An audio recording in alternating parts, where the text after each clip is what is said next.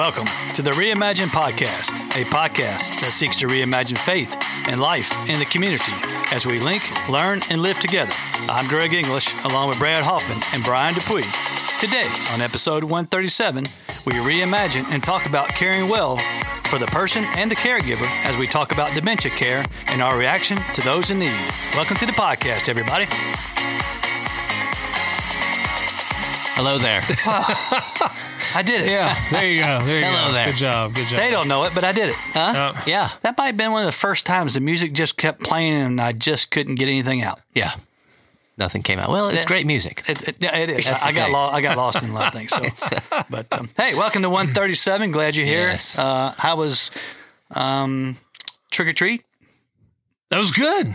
It was good. We had a lot of fun. Yeah, what'd you We had a lot of fun. Oh, we had all the kids over, and they were all running around the neighborhood enjoying grabbing candy. But the best part to me was one of our granddaughters was kind of tired of being out, and she didn't like some of the scary stuff in the neighborhood, so she wanted to come back to the house. And so she proceeded to hand out candy.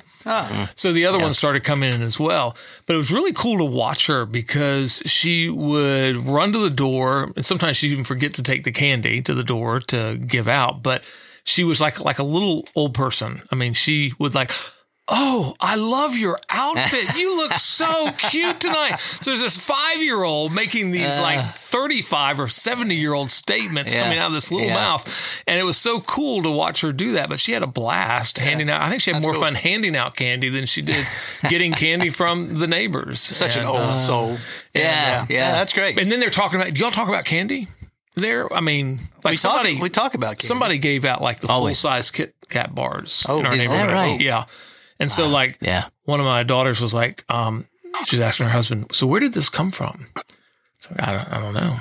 I'm not sure where it came from. And she's like, "How could you not know where the full-size Kit Kat bar comes from? You need to remember that house." Yeah. So we can go back to that house. No question. Mark that one. Yeah. That's true. Maybe somebody, if you're listening and that's your house, let us know. Well done.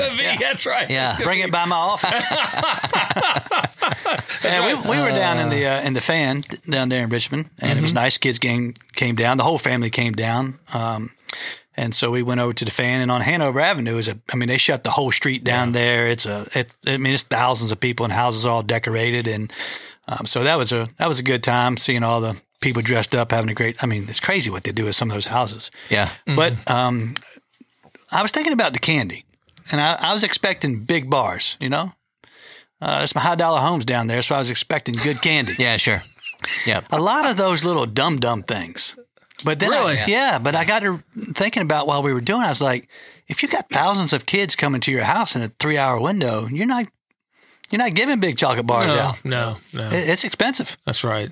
You're buying that variety pack from $1.25 store. Yeah. The piñata candy. Yeah, That's candy. That's what you're doing. Yeah. So Yeah. what'd you do? We did nothing. Oh, it was come a on. bust at our house. Really? Womp womp. Nobody even came to your house. You live down the dirt road. No. It's That's the best place for that type of night. Oh, Hey, yeah. Secluded road, secluded walking through those driveway. trees and you can scare people as you're Yeah. walking through. Yeah. So No, we had one was sick and one was doing homework because they were sick the week before, and A normal week in the Dupuy home. yeah, that's right. The oldest was out, so nothing happened. Pumpkins not even carved. I told you we didn't go to the pumpkin patch, right. But so I don't know. We've fallen off here. We gotta regroup because you got to reclaim 23. You can have a redemption now. I'm a little irritated by it, but so I'm going to talk about it. Yeah. Showed up this morning to get a coffee from a certain space, and my cup is nothing but Christmas. Yes, I see this. Yeah. Like everything. Full on. Christmas. Even the sleeve. The sleeve, the store, everything is full on Christmas. Yeah. But, I'm a Thanksgiving person. It doesn't even exist anymore. We've turned the lights off on Halloween. Candy's put away, and Christmas is here. On full. Yeah. So I'm walking in the store, and I'm telling Kelly, I'm like, I can't believe I'm done with this. She goes, "What, humanity?" Yeah. I'm like, close. But I just can't take it. So we get in the store and she goes, "Oh, look, they got the Christmas blend." And I'm like, you know what? I'm doing it. Yeah. I'm going to try to embrace it in these few moments. Yeah. I got the Christmas blend. It's not a bad blend. Yeah. But I just don't know what to do with this. Yeah. So did you say the words, "That's what's wrong with this generation," or no? I said something similar to that. I probably said that's what's wrong with this world. Okay. Yeah. Like we're just passing over things that it's just getting longer. I know a lot of people love the season that's coming ahead of us. Yeah. So no knock on you. Please don't knock on me. I'm just saying I just need I need a little more. Well, I said, why are we done with pumpkin spice? She said, because it came in August. Yeah. I mean, like, it's true. It's past its true. Since the summertime. Yeah. So, but I do want to say, in a spirit to engage other people. Yeah. And the festive workers that were there all dressed up as elves and all this kind of stuff. Like, were they really? Oh, yes. Holy. You should have taken some pictures. Wow. Yeah. But I stepped into that zone. I was all things to all people to get the Christmas blend. Yeah. That you would not see my Scroogeness. Yeah. You tell them happy holidays? No, I just walked. Humbug. Yeah. I thought saying I would love the Christmas blend. Yeah. Was joyful enough. Should have asked, is there a Thanksgiving blend? No. I had to. Yeah, there should be. Yeah. There should be. That's like a right thing to do, right? Yes. Yeah. With So what is accompanying pecan? cider. What is that? Pecan? Pecan and Yeah. walnuts. Not pecan, it's pecan. Pecan. Yeah. With pecan. walnut. A little walnut. Toasted maybe. walnut. A little chocolate. Yeah. See? Yeah. See? There we go. Yep. If they're listening, we got their idea. We Yeah. got We them got covered, it. man, for the holidays. Yep. Dressing up like a big turkey. Well, Be perfect. like Paul Simon on Saturday Night Live in the turkey outfit. This is going nowhere. Yeah. Well, let's go somewhere. Well, today we are excited to welcome Missy Harden to the podcast. Missy is a PAC certified independent consultant, trainer, and advanced consultant for the Care Partner Support Services. She is a licensed occupational therapist and certified dementia practitioner.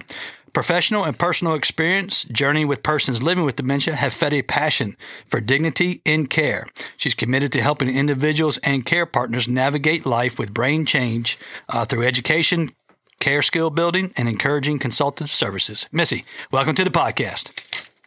Thank you. Thanks for the invitation, and Merry Christmas. I'm Merry Christmas.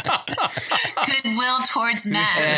Yes. That's right. And all that. Yeah. So, where are you on the spectrum of Halloween, Thanksgiving to Christmas?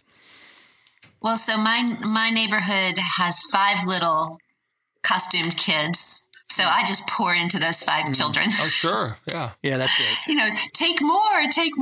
Yeah. Yeah, that's good. Yeah. And then I can turn out the lights and I tell them, can you come between 5 and 6? Thank you. Put a little sign out in front of your yard a week ahead of time. Yeah. Open 5 to 6. Yeah. That's good. Yeah. It was interesting, though, downtown, that if you weren't home on Hanover, they put the big caution tape all over the house and played it up like it was part of the Oh, is that right? Part of the theme. Yeah. Very It's just smart. wall-to-wall people. Wall to wall. Yeah. It's a great time. Yep. So, Missy, we're glad you're here today and look forward to this conversation as we talk about caring well for both the person and the people who are in the caregiving process. It's a lot of questions out there, a lot of struggles people go through. So I'm looking forward to diving into this. As we do that, can you just give us a little bit of your personal story, your journey, how you found yourself involved caring for this community? Absolutely. So, I'm an occupational therapist. So my education, my profession was all about sort of looking at the whole picture. What can you do to help someone live successfully? Looking at their strengths and abilities. And then I found myself as a daughter-in-law in a really difficult dynamic with my mother-in-law who was living with her expression of her dementia. I was not her person. And there were a lot of frustrations, challenges, hurt on both sides. And I scratched my head and I'm like, I know this. I know what I should be doing.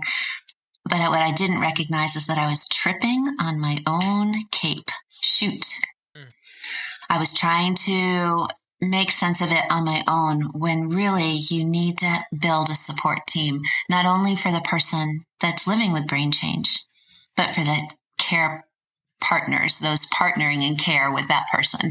And so I learned everything I needed to know about what to do wrong through my relationship with my mother-in-law. And I thought other people need help with this too, because it can be really isolating, because it's just mounting and consuming of your time and your energy and your heart as you're trying to support someone that's losing their abilities cognitively. Mm-hmm. Yeah, I'm not sure I've heard the term. I was going to ask you, can you just give us a brief definition of dementia, kind of what that looks like, but also using the term brain change? That's a new, I would say that's a new term to me. So how do those two fit together? So I like to use brain change because people have a stigma with dementia. So if I told you, hey, Brian, you're having some brain change, how is that working for you versus dementia? What would your response be if I said, oh, sorry, you have dementia, pal? Mm-hmm. Versus some things are changing for you. Yeah. Lot less red flags or looks of concern and terror. Yeah. As you look at everyone else, like, is this an intervention? What? Yeah. We're glad you're here today. Thank you. This is why we brought Missy here today. Oh boy! All right, keep rolling. So dementia is an umbrella term that's often confused with Alzheimer's disease, memory loss. Dementia is a collection of symptoms that happen when somebody is having both physical and chemical changes in their brain. With dementia, if it's a true dementia, it is a disease, progressive disease state that causes at least 2 parts of the brain to die. It's chronic, it's progressive, and if something else doesn't kill you, you will succumb to the failure or the changing brain or the loss of brain that is happening. Alzheimer's is one of those diseases, probably the most well-known, that falls under that dementia umbrella. And with Alzheimer's, one of the hallmarks is short-term memory loss. But there are plenty of other dementias. There's over 120 different types, forms, causes and diseases that cause that change in brain that are, sort of defined. And not all of them have to do with memory loss. Some of them have to do with more thinking brain, executive function. Some of them have to do with how you move your body through space. Some of them have to do with how you can take in data visually. Some of them have to do with how you're able to understand language, speech, communication, and how you're able to express yourself. Mm-hmm. So dementia is a really broad term, like cancer, right? Yeah. If someone has cancer, our culture says, well, what type? Or, what's your prognosis? With dementia, it's the same thing. What we're not doing is saying what type, where people aren't really getting differential diagnosis because it's based on symptoms. Mm-hmm. That's good. It's very helpful with that. Oh yeah. Is there statistically are we seeing an increase or a rise in this, or is it that we're just having better, more informed conversation and awareness? I think the answer to that is yes. Uh-huh. Both. It's both and. One of the risk factors, but not causes necessarily, is age. So we have a population, a demographic in our world, in our culture of aging people. So you have more, your risk of developing dementia increases as you age. Yeah. Just because our bodies break down. So therefore, potentially our brains break down. And the second part is, yes, there's more awareness. More people are talking about it. People are able to get diagnosed sooner than later. Yeah. Or never, right? Mm-hmm. It used to be mental health would be considered a mental health issue, or, they're crazy, or let's put them on they're depressed, because there's lots of things that can mimic the symptoms of depression. Of dementia, like depression or delirium. Dementia is not an acute disease. Dementia is a progressive chronic disease. So if somebody has acute changes in their mental status, I just tell them, go to the doctor, get a good medical workup, because there are things like depression, delirium, metabolic changes that can be treated. Mm-hmm. With dementia, if it's a true dementia disease, you can manage the symptoms in the early stages. You can help with that chemistry when the chemistry is starting to change. But it really is about supporting a person with their, in my opinion, with their remaining abilities and recognizing where they need support. So go ahead. Yeah. It changes from it being sort of a medical model to more of a psychosocial. How do we support and manage the symptoms of this brain change versus how do we fix it? Because right now, sadly, there's a lot of great research, but there's no cure. There's no pill that fixes somebody living with a dying brain. What are some of those early experiences people will have if there's an onset or if there's a progression occurring? What are those symptoms, or how would you recognize those in somebody? So typically what people, and it depends on what type of dementia disease state they have, but they might have getting lost in familiar places, forgetting names, or making mistakes with where they're supposed to be. So you'll just sort of see differences in time management, orientation, and how they get from point A to B. And if it's the front part of their brain, your thinking brain, they might have trouble initiating tasks, working through the steps in a task, being able to stop something and move on. You might see a lot of repetition in conversation, asking questions over and over and over again. It just sort of that something's different. They're making mistakes, having word finding problems.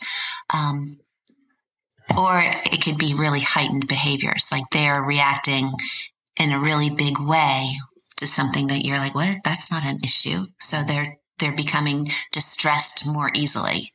And maybe unreasonably from the aspect of someone looking at it from the outside in. You also might see changes in their participation in the community. So if it starts to become overwhelming to go to church because too many people are talking and that's getting hard for me, well, I just don't feel well. I don't feel like going today. Or they might become super quiet and withdraw. So those are the things to look for. What is changing for that person socially, and how they're going about their familiar daily routines, and how they're relating to other people. If there's changes, take note. Yeah. Thinking about change, there's a change in the person, then there's a change for the caregiver. Would you say this changes everything? And what does that change look like for people as they experience this? So it's hard, right? Because it's what we call, the term on the street now is ambiguous grief. You're losing your person, but they're still here, but they're different, right? So your expectations of that relationship of, well, you used to be able to manage all that household finances, and I raised the kids, and now I have to do the household finances, and I'm not good at that, and I'm mad at you, but I can't be mad at you because you can't do it anymore. Right. So you have that dynamic of relational change from, being partners to being care providers. And that is one of the things that I really, really try to help families see, that please do not make this person just the recipient of your care. Please help the person that's living with brain change still have value and contribute, and support them to use their remaining abilities throughout their whole life journey. Is it going to change? Yes. Are they aware of those changes? For a while, they probably are, maybe not. But how can you best support that person to be involved in some way in the things that are important to them, with the people that are important to them? Yeah. That's hard. Oh, I would say so. You are used to kind of like two independent people, and then now all of a sudden, even though you're partners and as you said, you're doing this, I'm doing this, and then all of a sudden that caregiver is having to do all of it. But it's almost like sometimes I think for people it's easier to do it than it is to try to find space to let the other person do what they think they can do. So how do you address that with, say, just a generic individual? Their spouse is dealing with dementia, brain change. We'll use brain change since Brian's sitting here, but yeah, thank you. from the standpoint of how you approach that conversation and how do they look for that? I mean, they obviously know the skill level, the different variety of skills, and sometimes they're skills that are not, I'm using the wrong word, but impaired or that don't disappear in a sense. So how do you help a spouse find those good skills and help them, allow them to contribute? Well, my business is called Know I Care. I wish when I went through all the paperwork, had put it down as know and care. So if you better understand the changes and the functions of the brain and recognize that the person isn't intentionally not doing anything anymore, they're just not able to without an adjustment in how you support them. So that's part one. Okay. If you understand, then you're more open to, oh, I don't have that expectation that he's just sitting watching TV all day and I'm getting frustrated because he won't do the things. I recognize like, oh, he needs help to get started. He needs someone to do it with him, not for him or to him. To be able to participate. So then I come in and start, once they get that understanding of, oh, they can't do this anymore. It's not that they won't. Then we move into how can you adjust how you approach the person, how you support them with getting started or doing a task or making the environment more familiar, friendly, functional for that person. And then lastly, the biggest thing I do with care partners, especially if it's, one spouse to one spouse, is you got to build your team. It takes 4 to 5 people to care for one person living with dementia. And oftentimes if someone tries to do it solo, their health tanks. And so I, not to scare them, but I just let them know that, if their health and well-being is being compromised, who's going to take care of their person? You've got to build your team. So sometimes helping people sort of look at their resources, family, faith community, paid help, next door neighbors, day centers, whatever as the needs of the person increase, there are resources out there to help them. So question for you, and this is just, I know experience says that there are people that are private and proud and don't want to ask for help. How do you help someone get to the place? How do you help somebody see it's okay? In fact, it's better to ask for the help than try to do it yourself. And so before they crash and burn in that sense of that story, but is there a way that, part about to say, hey, it's okay to ask for help. People want to help you and family wants to help you. Do you see that as a struggle? People just trying to do it themselves and keep it within the 4 walls of their house, or? They do that for a couple reasons, in my opinion. Okay. They do it, one, because of the consuming nature of caring for another person who's losing their abilities, right? So there's just no time. There's just no time for that. Yeah. So, it takes tangible reaching in. It doesn't say, hey, call me if there's anything I can do to help you, right? That's like grief 101. Everybody says that, yeah. It's like, I don't have time to call you. I don't have time to go to the bathroom, for goodness sake, right? Like, that's a good point. I don't have time to brush my hair. Yeah. So that's one thing, is just, if people are going to reach in with a tangible, hey, I made a big pot of chili and I'm going to come over and bring it to you. Mm-hmm. Find ways to really reach in tangible ways.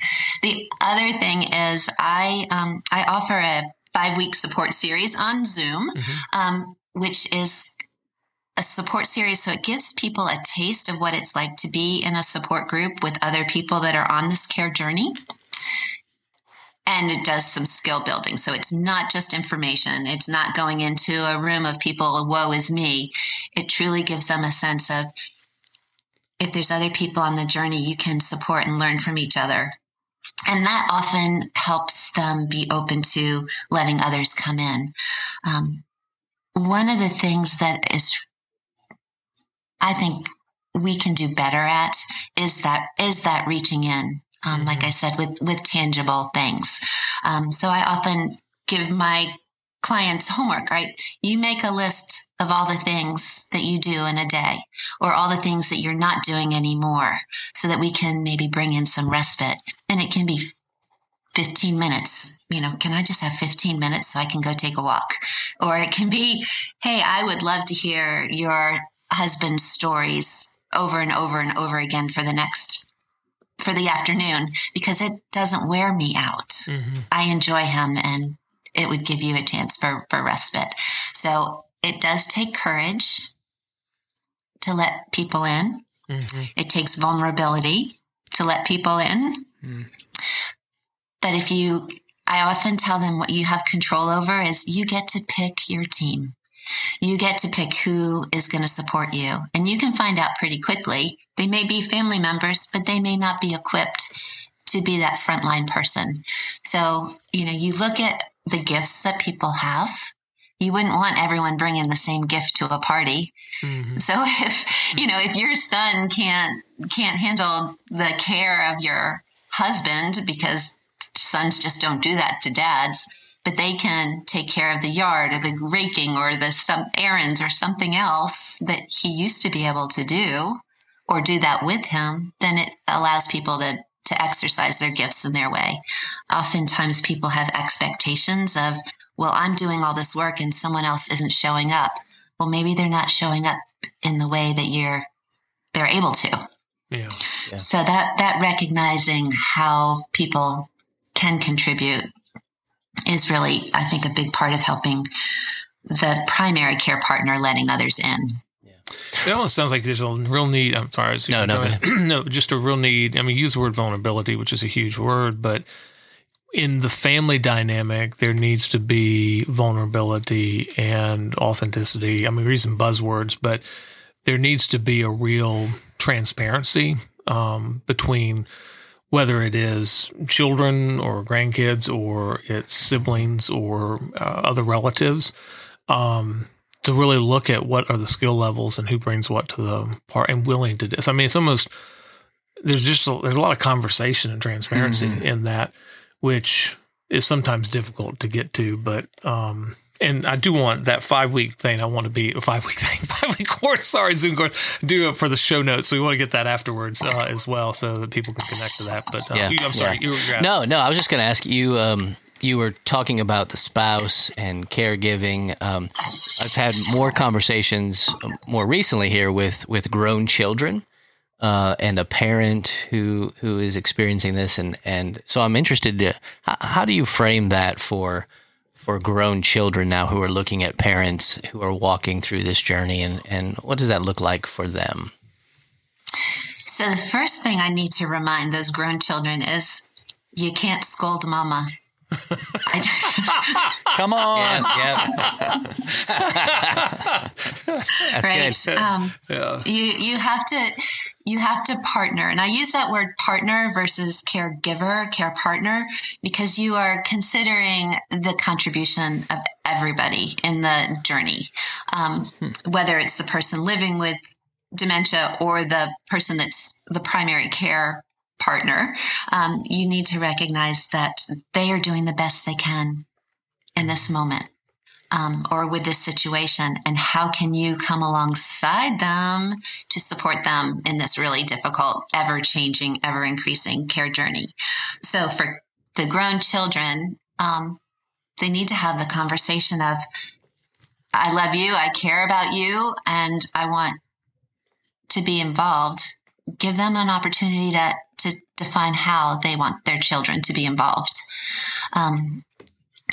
And then if that's not a gift or an ability of that adult children are really resourceful in finding other resources to support. So let's look at this. I'll go with you to look at this adult day program. Or I have a friend that, would be great company for mom or dad or spouse. So having them be a resource, and recognizing that, this is what families do. Not all family members can step up to the plate, but those that do, then again, you get to pick them for your team and not have that expectation. Because if you have expectations that are unfulfilled, then resentment happens. Yeah. So I really often push families to say, if you are dissing each other until there's unity and recognition of what you can each contribute, I'm not going to work with you. And that usually gets their attention. Like, well, what do you mean? And I just try to help them see, like, what are the ways that you can contribute to this situation? And sometimes it's that honesty, like, this is hard. I'm not leaving your side. We're going to find ways to better support this person that we love that's of no fault of their own, has this disease process. So it is kind of reframing the whole challenge that's in front of you, because you think, okay, my parents cared for me. When they get older, I'm going to care for them. But then I'm thinking, Brad, as you're talking about, there's different gifts, there's different strengths, there's different ability to care or partner with in certain areas that I'm better at than Brian may be different, or things like that. But so now I'm thinking, without a healthy reframing of the whole situation and understanding skill sets, personalities, giftedness in that, I would imagine there's some shame and guilt that care partners experience, if you will, and how they have to move through that too, because I can't do that. I can't handle that, or it's too difficult for me. But what's the reframe? I mean, the reframing's got to be critical early on, right? So here's an example of a reframe.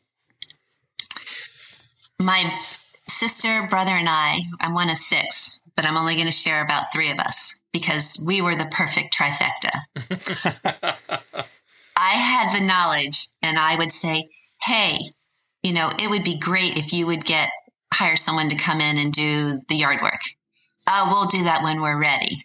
Mm-hmm. My sister would then come in and say, I have a friend that's using this person and they're doing all this, and then it freed them up to do other things. And they'd go, huh. And then my brother would come in and say, why the heck don't you have someone cutting the grass, Dad? Mm.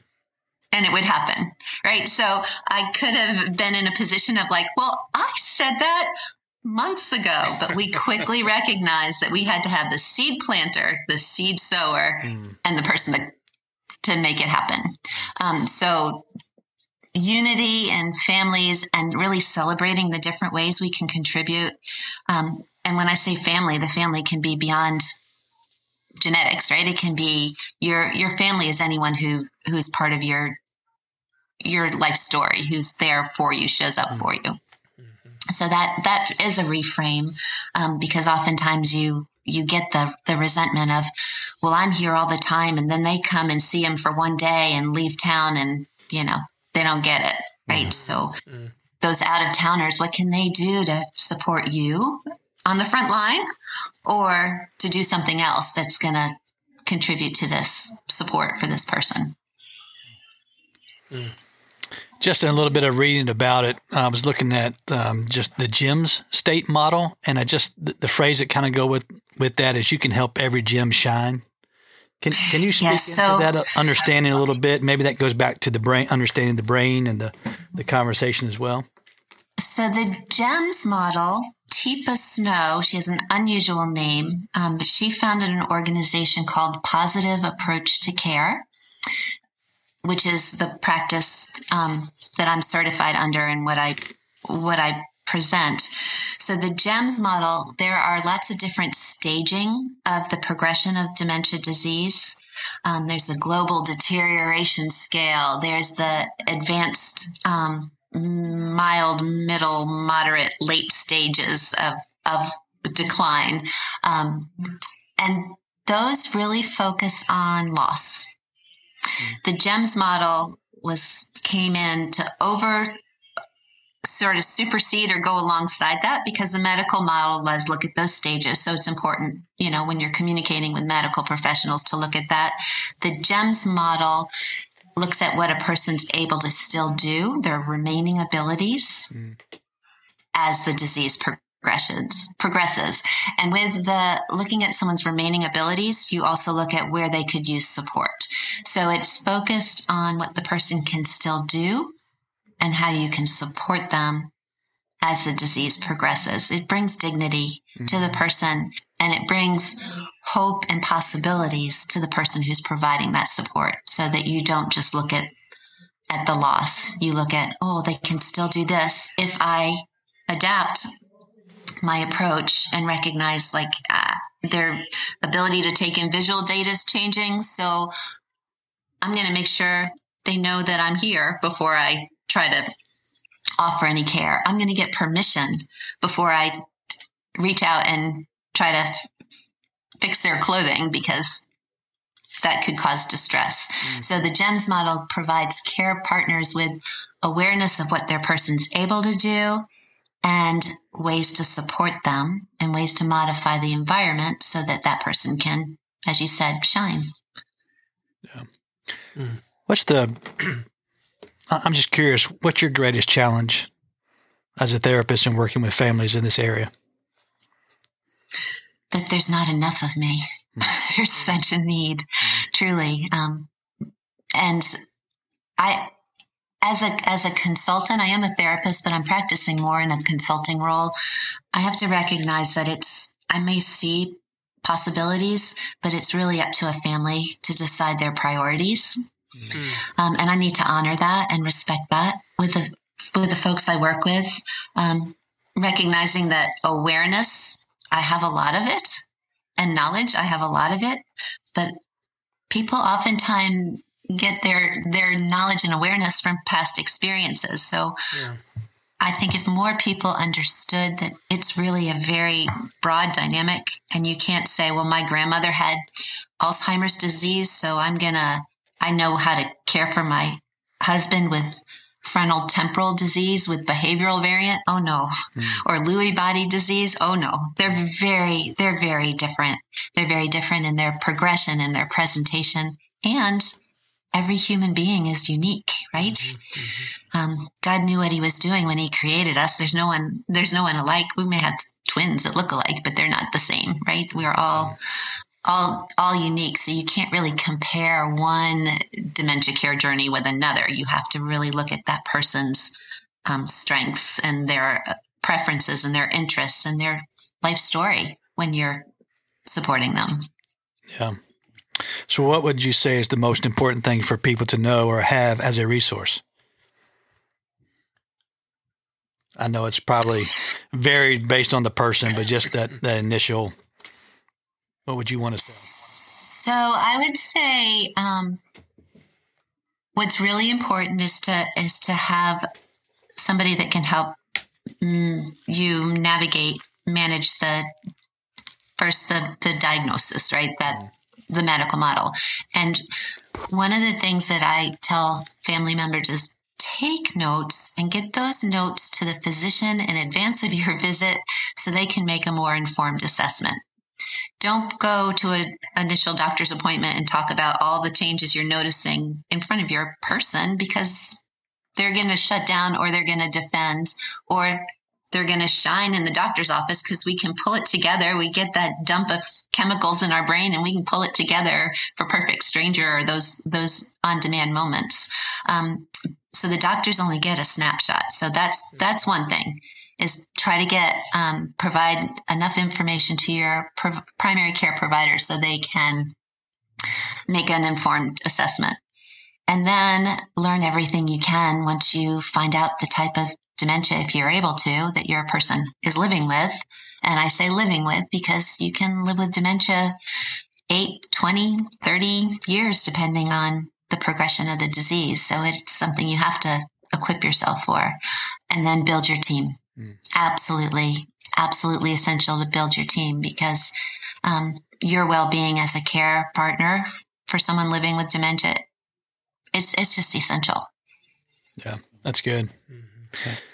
We had the opportunity, we do live in the same community, but we did have the opportunity to be, for you to be connected, as we hosted together, a gathering of folks that are struggling and working through this, with a family member and then themselves. And I remember when it came through, I was thinking, well, we'll probably have a good handful of those folks. And yet we had, close to 100 people or so actually show up. And it's been interesting just prior to that to hear people see the advertisement for it, hear about it, and then the number of people that started opening up about it, particularly here in our recreation center at the front desk. I'd go by and I would hear people, oh, you're hosting this? I'm struggling with this. Thank you. And it was just amazing that maybe somewhat of the transparency started to happen.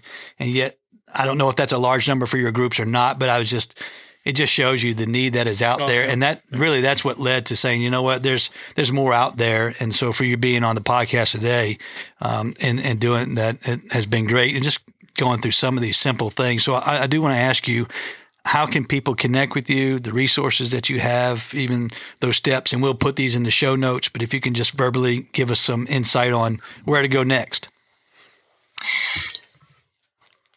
So I can be reached directly through my email, through a reach out. And if it's a care concern that's not in my lane, I am connected with other resources like the Alzheimer's Association.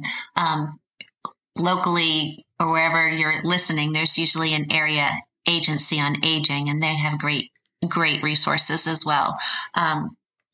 If it's a matter of the person's needs exceeding your ability to care for them at home, in this local area, I work with Jen Dowda Consulting, and she helps folks find supportive care communities for their loved ones. There's day centers that I can connect folks with. So I would say just reach out to me directly and let me hear what your story is, and then I can either come alongside your family for skill building and assessment of what the person's abilities still are, help you connect with medical providers that can help you manage this, and other resources. Well, thank you so much for being on the podcast today and sharing that insight, and we'll have that information in the show notes so you'll be able to make that contact. Caring well. Absolutely. It's but I think about all those things of walking alongside of people, and my mind goes back to just the patience, the love, the disciplines. It's not about me. I mean, all those things come out of spiritual disciplines or attributes of a Christ follower, just in the midst of a real struggle. Yeah. Not that life is not a struggle. It is. Yeah. But I was just thinking about those things. So, Missy, thanks so much for being on the podcast today. Thank you. And thank you for joining us on the Reimagine podcast. As always, you can follow us on iTunes, Spotify, Overcast, and download any of the episodes and rate them. You can check us out on the reimaginecast.com website. So for Brad and Brian, I'm Greg. Thanks for listening to the Reimagine podcast.